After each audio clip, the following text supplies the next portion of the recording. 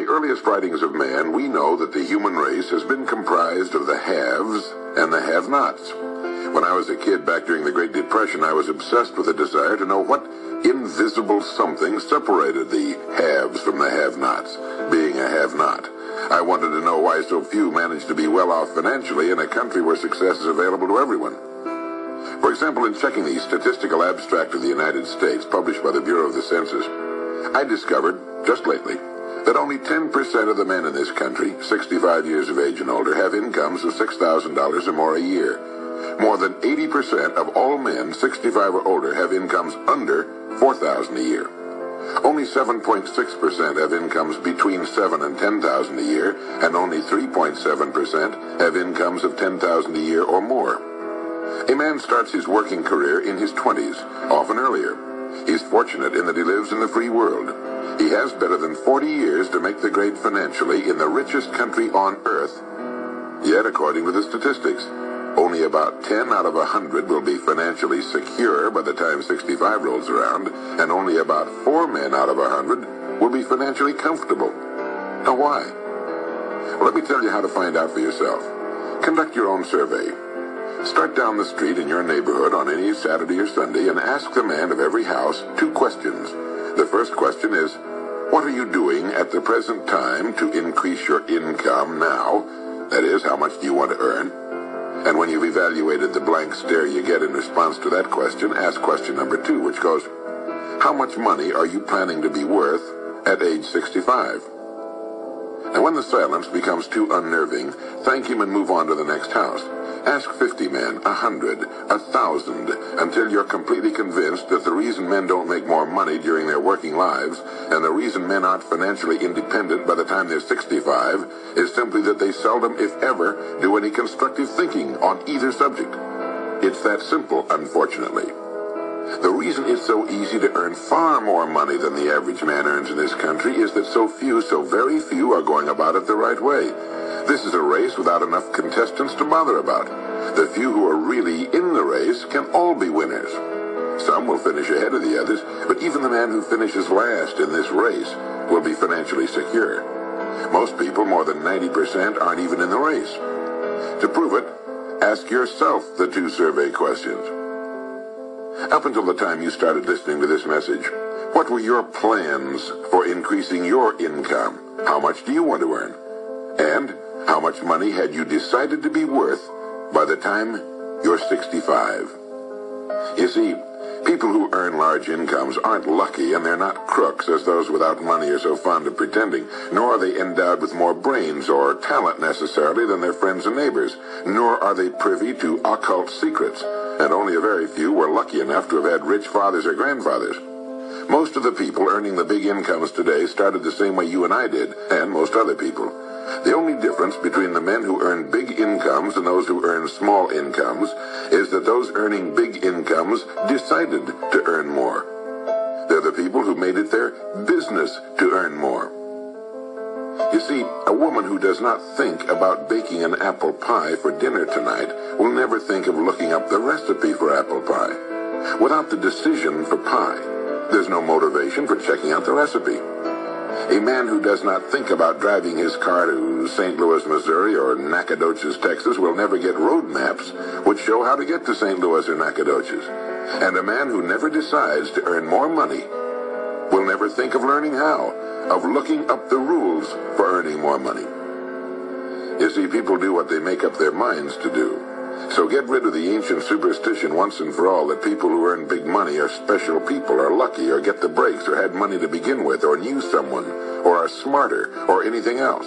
These are alibis. They can all be disproved 1,000 times. The reason there are so many of these alibis around is that men who fail to make the grade financially are seldom honest enough to just admit that they really didn't try and keep trying. So in order to justify their failure, in order to remain seated, they dream up and pass along these old alibis.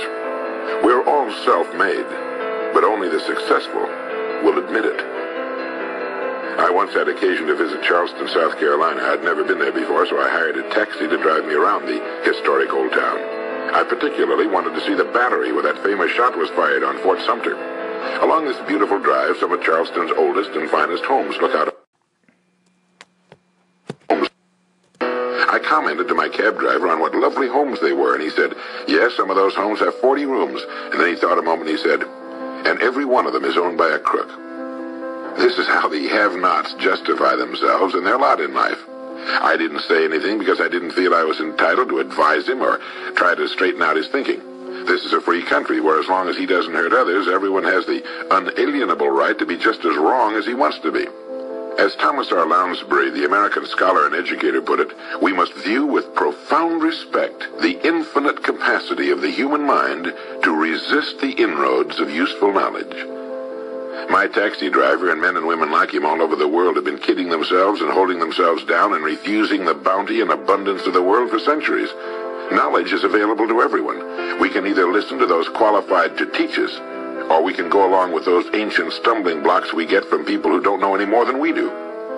The truth, incidentally, about those homes along that beautiful drive is that they were built by the men and women who made the largest contribution to the city of Charleston. In just a moment, I'm going to give you the formula for getting rich, but before I do, I want to remind you of something. Before a jet pilot begins his takeoff from an airport, he carefully goes over a checklist, item by item. He does this not only because it's required by law, but because he cannot afford to trust so important a job to his memory alone.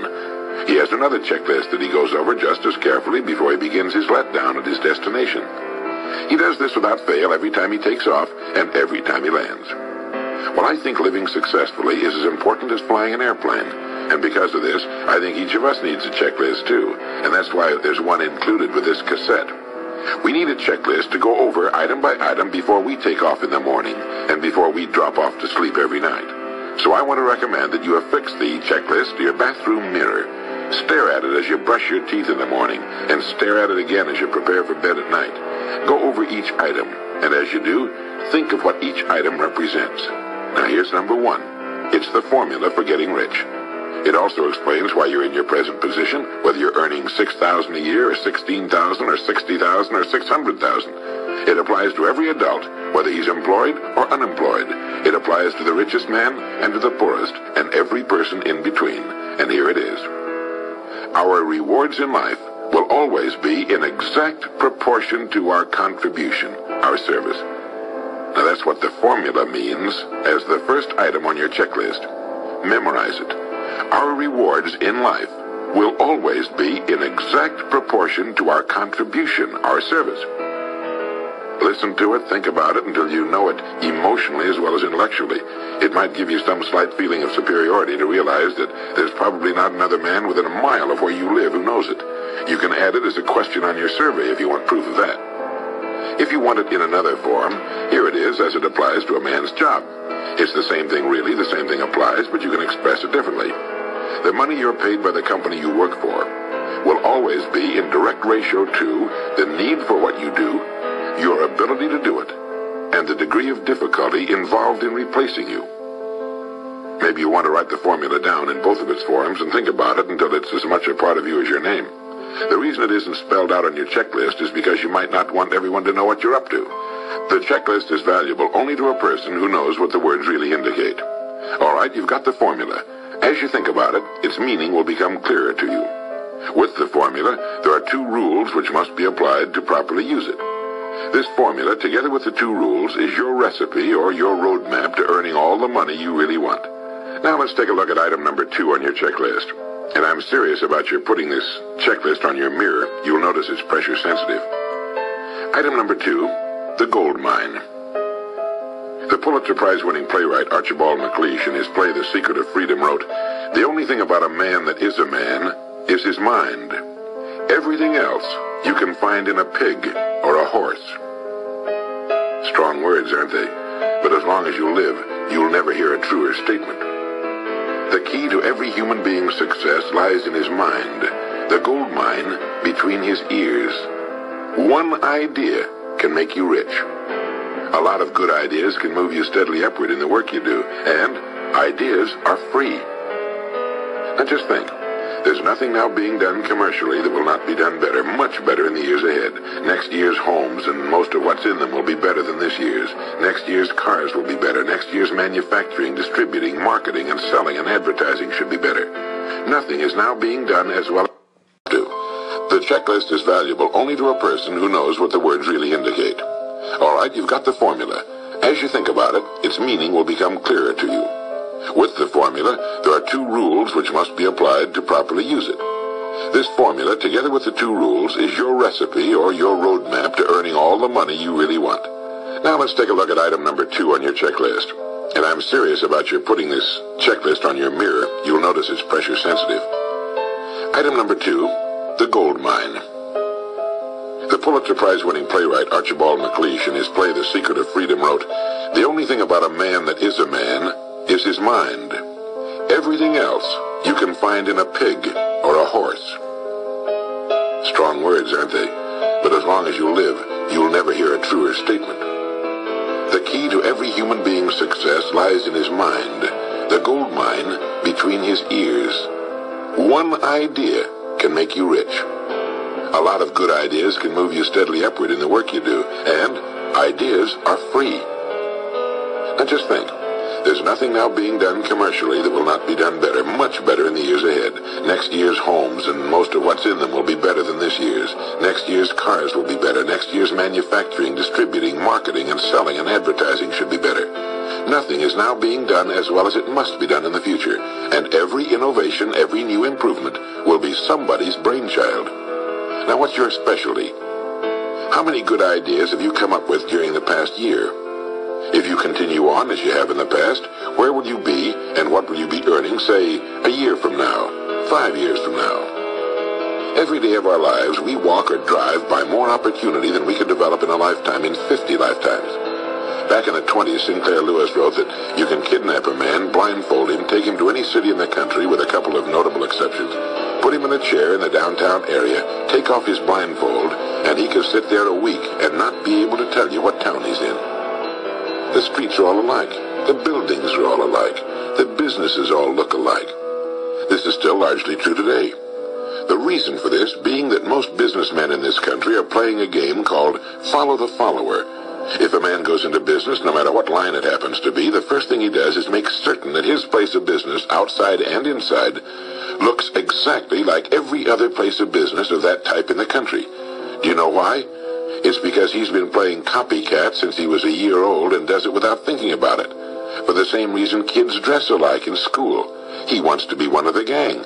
He doesn't necessarily examine all the business establishments in his field and pattern his on the one outstanding example, the one that inspires him, the one that he can really believe in. He just does what everybody else in his business is doing, and by this simple process, he guarantees his own mediocrity. Whose drum are you marching to, if indeed you're marching to anyone's, and why? Remember, whatever you now do for a living will be done differently, quite differently a few years from now. Never in the history of mankind have the opportunities for all of us been so great. But the great majority of people will be the beneficiaries of progress, not those who bring it about. Which group are you going to belong to? If you want to be a contributor, not just a beneficiary, here's the first rule. It appears on your checklist as the gold mine. So, think. Think deliberately and with a purpose. Use the gold mine between your ears. Begin by thinking at a special time every day. Back during the Depression, a New York lumber dealer was growing rich while other lumber dealers were going broke. When asked how he did it, he said, "Every evening when I get home, I close myself up in a quiet room, sit in a comfortable chair, and ask myself, how will my business be conducted 10 years from now? Then I try to do it now." Instead of competing with every other lumber dealer, which is what they were doing, he was creating. He was doing the very thing man was designed to do, the very thing man does best. A company growing at the rate of 10% a year will double its size in less than 8 years. But a man can improve his effectiveness 50% or 100% a year or more. The experts tell us that every one of us has within him deep reservoirs of ability, even genius, that he habitually fails to use. Well, let's begin now to reach into these deep, rich areas of pure net profit and use more of our real abilities. Let's think. Here's the best way I've found to make yourself think. Start getting up a little earlier than you're accustomed to. Right off the bat, this gives you extra time that 95% of the men in this country are not using at all. 1 hour earlier a day gives you 6.5 extra 40-hour weeks a year. But at this time in the morning, take a refreshing shower, dress, get yourself a fresh hot cup of coffee if you're a coffee man, and then sit down to a clean sheet of paper. and then sit down to a clean sheet of paper. At the top of the paper, write your financial goal. Now, this is the amount of money per year you intend to earn soon. Incidentally, you might like to keep this to yourself, too. It's nobody's business but yours. Then, start to think. Think about your goal and what it'll mean to you and your family. Then see how many ideas you can come up with to help you reach that goal. Ideas to improve what you now do for a living. Ways of increasing your contribution to match your income goal. You know, jobs don't have futures. People do. No matter what line of work you may be in, there is within it more than enough opportunity to last a lifetime. You don't have to think of brand new ideas or revolutionary new ways of doing things, although you well might come up with some. Think of ways of improving what is now being done. If you are to increase your income by the amount you specified, you must find ways of increasing your contribution, your service. And the key to this is to be found in your mind, in that gold mine between your ears. Try for 5 ideas every morning and write them down, and save those sheets of paper in a special idea file. Many, perhaps most of your ideas will be worthless, but some of them will be very good. A few will be excellent, and every once in a while you will come up with something really outstanding. You see, 5 ideas a day is 25 a week if you don't think on weekends. Now that's more than 1,000 ideas a year. One idea can get you to that income you're shooting for. The law of averages swings so far in your favor you just can't miss. Try to develop a sense of expectancy. That is, try to hold the feeling that the goal you're shooting for is a sure thing, and that it's only a matter of time before it's realized. You know, Henry Ford didn't start making cars until he was 45. A friend of mine started a new company at 65. He's still going strong, and his new company has sales of better than $300 million a year. It's almost never too late. Try not to think of things outside of your own line of work or whatever it is you're most interested in. To think well and profitably, you must discipline your thinking. Keep it on course, controlled, keep it in one field, specialize. Now for the final item on your checklist. It appears as the word. And the word is attitude. Attitude has been called the most important word in the language.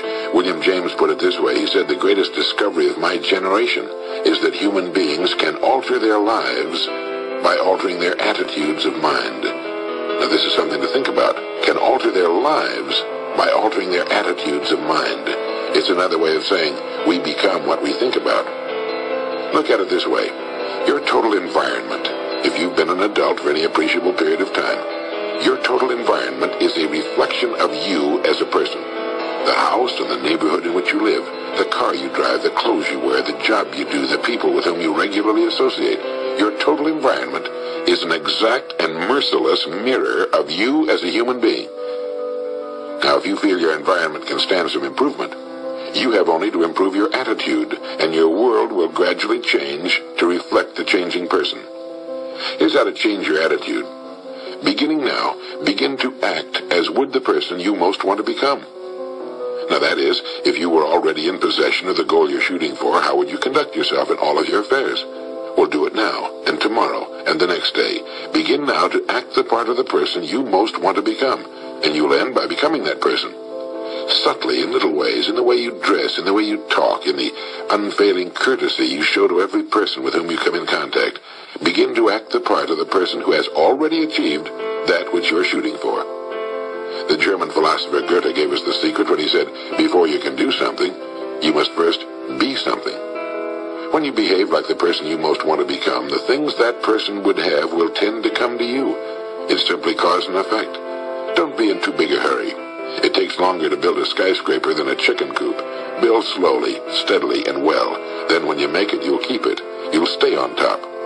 Always be suspicious of the so-called get-rich-quick scheme or sudden success.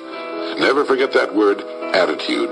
It's your attitude toward the people with whom you come in contact that will determine their attitudes toward you. The person with a great attitude toward life and the world is the person other people call lucky. He's not lucky. He's just using our old friend, cause and effect. His causes are excellent, and his effects have to be just as good. Well, that's it. 3 things to remember. 3 things to practice every day. If you spent 16 hours a day, 7 days a week, practicing your golf swing, in a relatively short time, you'd have a grooved, beautiful swing like the pros. So practice your new attitude every day, every waking hour. Practice thinking a few minutes every morning, and you'll find yourself thinking all day long. And remember the formula. Every morning, find yourself thinking all day long. And remember the formula. Our rewards in life will always be in exact proportion to our contribution, our service. Go over the ideas in this message every day until they're as much a part of you as your name and your temporary address. You'll notice that each time you listen, you'll hear something new. You'll get a new idea you failed to get before. This is Earl Nightingale, and thank you.